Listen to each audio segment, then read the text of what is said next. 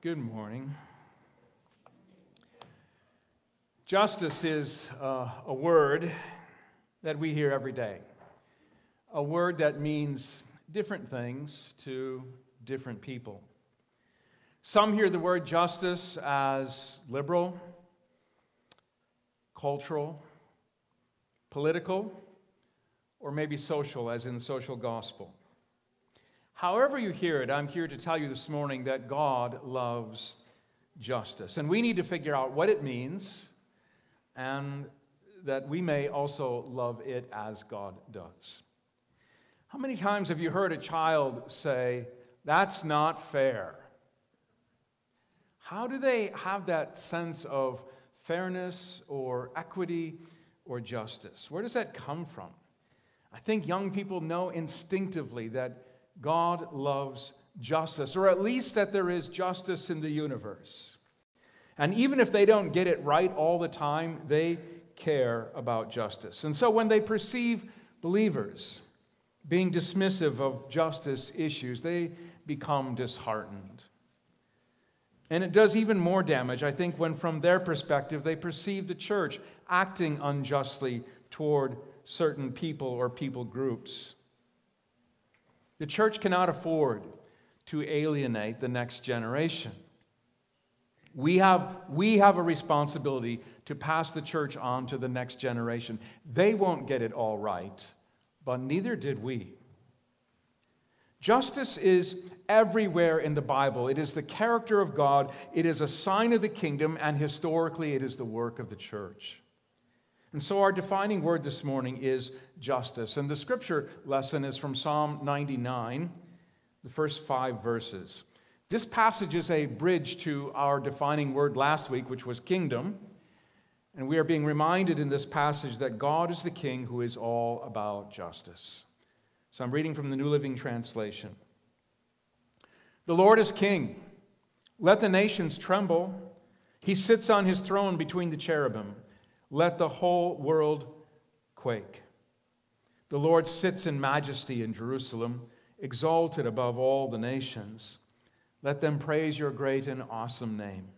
Your name is holy. Mighty King, lover of justice, you have established fairness. You have acted with justice and righteousness throughout Israel. Exalt the Lord our God. Bow low before his feet, for he is holy. Did you catch it? It was there in verse 4. God, the mighty king, is a lover of justice. He establishes fairness, equity. He does what is just and right. Now, God's justice may or may not look like what our culture calls justice.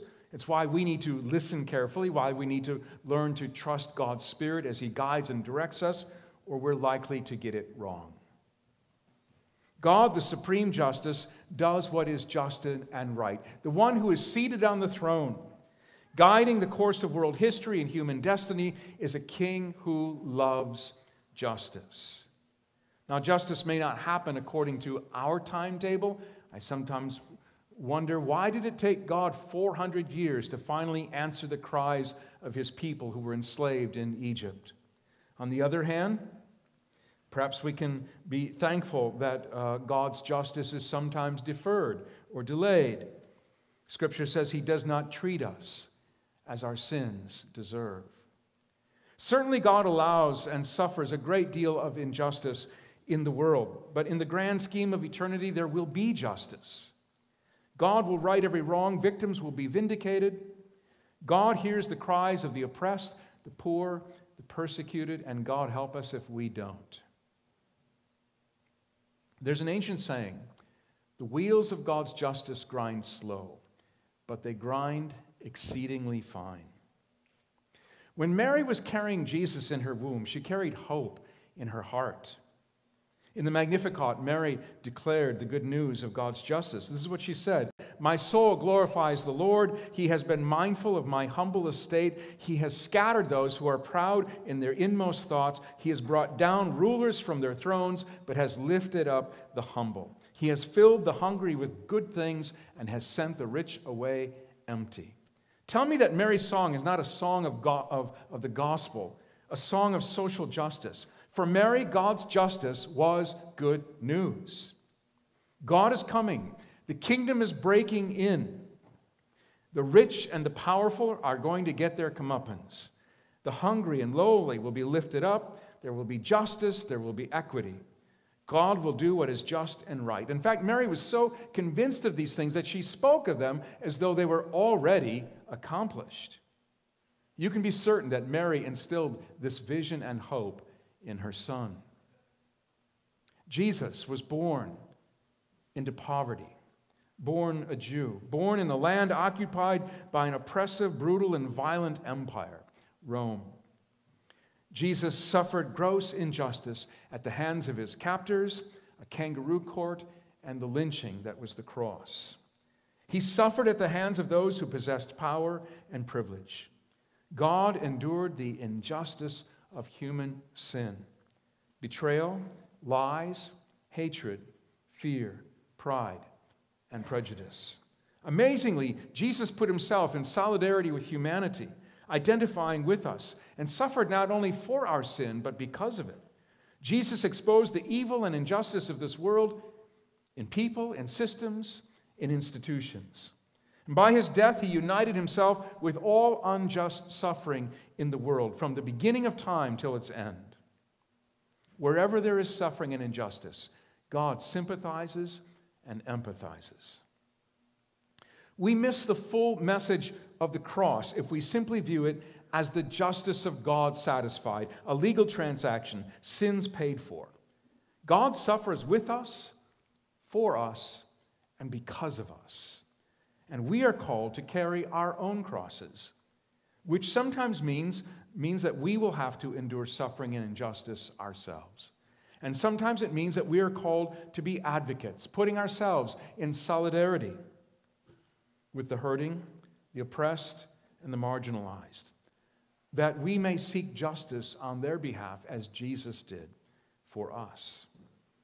God the King loves justice. It is central to his character. If we are made in the divine image, and if that image is being renewed in us, and if we have the mind of Christ, and if we have the indwelling of the Holy Spirit, isn't it reasonable that we might think that we might begin to think more and more about issues of justice and equity? Isn't this the golden rule that is found in all mature religion? Jesus summed up the law and the prophets, much of which is about justice, in these words: "In everything, do to others what you would have them do to you." Matthew 7:12. I trust that you're familiar with Micah 6:8. It's an important passage. God has showed you, O mortal, what is good, and what does the Lord require of you but to do justice, and to love mercy, and to walk humbly with your God. We are accountable for the ways that we treat others, for the way that we defend others, for our advocacy or our silence. I remind you of Dr. King's famous quote: "For evil to succeed, all it needs is for good men to do nothing." Justice is creating safe, loving, and caring communities. Communities of shalom, especially for those on the margins and the most vulnerable. The church, historically, seeing real needs, responded to them. The church established hospitals, orphanages, homes for the aged, homeless shelters and soup kitchens, and schools. These were in response to social needs. God wants lost people found and hurting people helped. The gospel is good news for society. It transforms lives and communities. The reformer Martin Luther was an advocate of public education. Churches have welcomed refugees and provided education and support as they got resettled. Some churches were active in the abolition movement to end slavery. Others sadly defended it and ended up on the wrong side of history. The church, at her best, does what is just and right in every age. I've been to Washington, D.C. only once in my life. It was for a Right to Life rally on a very cold day in January.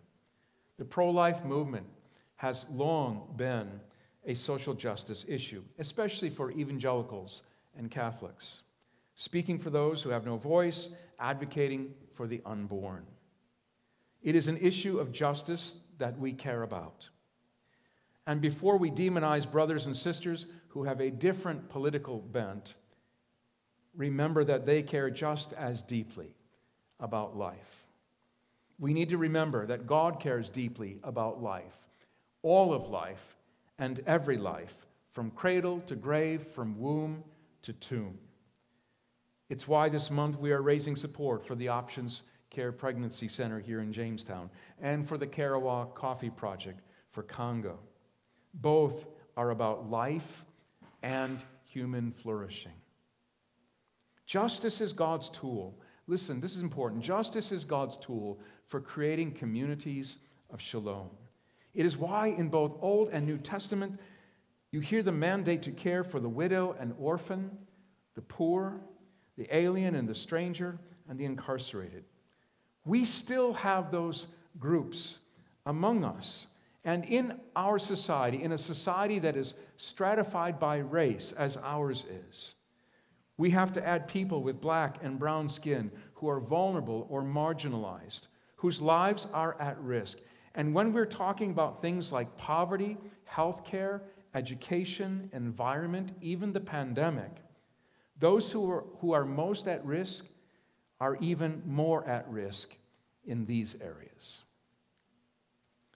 It's my hope and prayer for us here at Zion that justice and the pursuit of shalom will infuse every aspect of our congregational life and will be part of the DNA of this church.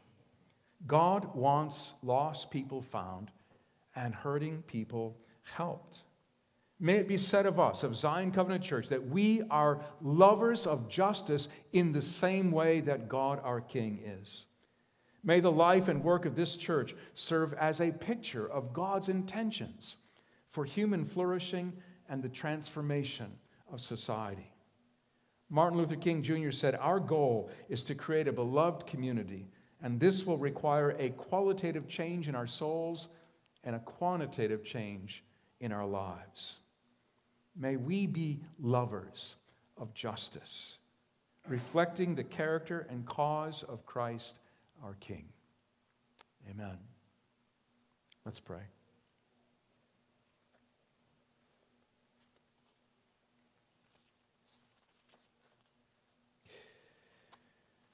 Holy and just God,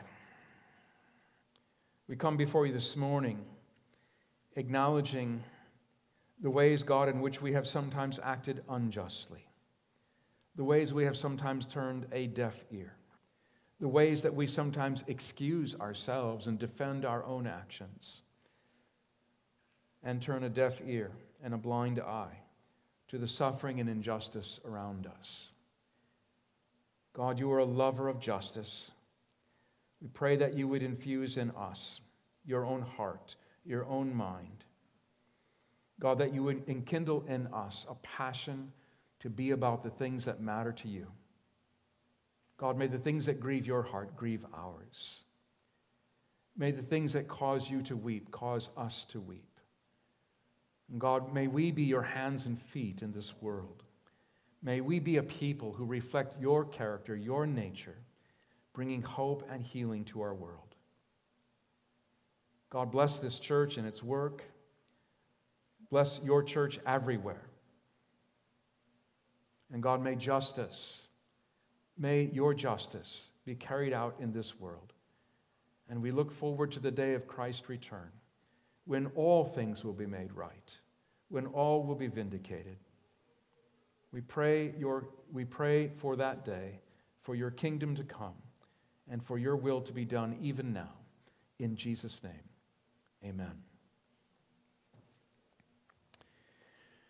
In a few moments, we are going to be going into our semi-annual business meeting. And you'll be dismissed before we actually go into that meeting for those of you who are not staying for that. But as a part of the worship service, as we close this morning, we've had a tradition over the last few years of presenting what is called the Ralph and Carolyn Johnson Award. And it has, last couple of years, it has morphed into really two awards. A legacy award given to an individual or couple who have really created a legacy here at Zion, whose lives and whose service to this church have left an impact. And perhaps they served many years ago, in some cases perhaps even decades ago, but our church was blessed and impacted by their ministries among us. And so the first award today is given to Virginia Ganan, who is 97 years old. And until last March, when COVID began, Virginia was still regular in worship with us. And she is right now watching on Facebook. So hi, Virginia. And we went to her home, Don Columbere and I, and Bob and Camille were at her home this week to present that award to her. And so we have a brief video to see right now. Virginia, this is for your devotion. Virginia, this is for your devotion to Jesus Christ and His church, for faithful and sacrificial giving of your time, talents, and treasures to build up the body of Christ, that is Zion Covenant Church, for the impact and the legacy you leave, for your exceptional decades-long service in a host of areas, including High League, teaching the women's Sunday school class, nursery and VBS nursery, late bloomers, and anywhere you were needed. And with a servant heart and a joyful spirit, well done, good and faithful servant. Thank you very much. And here's something else for you too.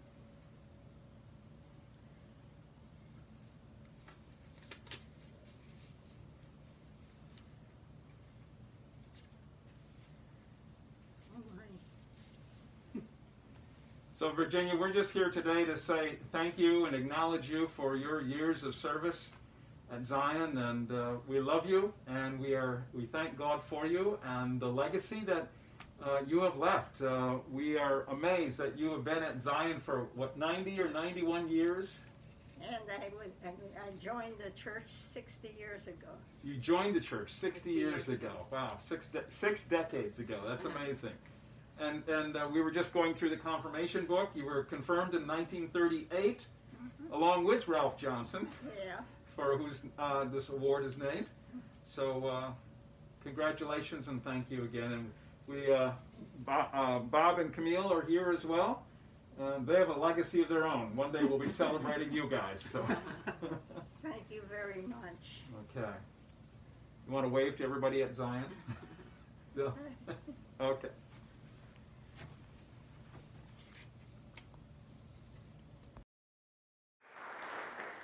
Thank you again, Virginia.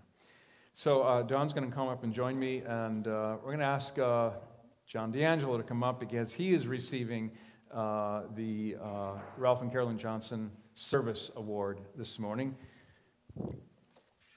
And yeah.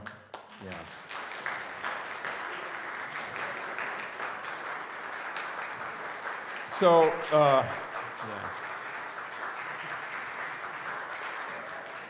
Don is going to read the actual plaque and award, but there's not enough room on the plaque to put all the things that John does around here, or honestly, and I'm speaking on behalf of staff and leadership and the whole church, our deep gratitude to you for all the things that you do here. So, to John D'Angelo, for his devotion to Jesus Christ and his church, for faithful and sacrificial giving of his time, talents, and treasures to build up the body of Christ that is Zion Covenant Church, for his exceptional leadership and commitment to a host of areas, including, but not limited to, serving on the leadership team as treasurer, assisting regularly and creatively in children's ministry, being a constant presence and support to staff and congregation during the COVID pandemic, available whenever and wherever needed, and always with a servant heart and a joyful spirit. Well done, and good and faithful servant. Thank you. Thank you very much. And as evidenced by our screen earlier, you get what you pay for. So thank you so much. these things. I appreciate it very much. Okay.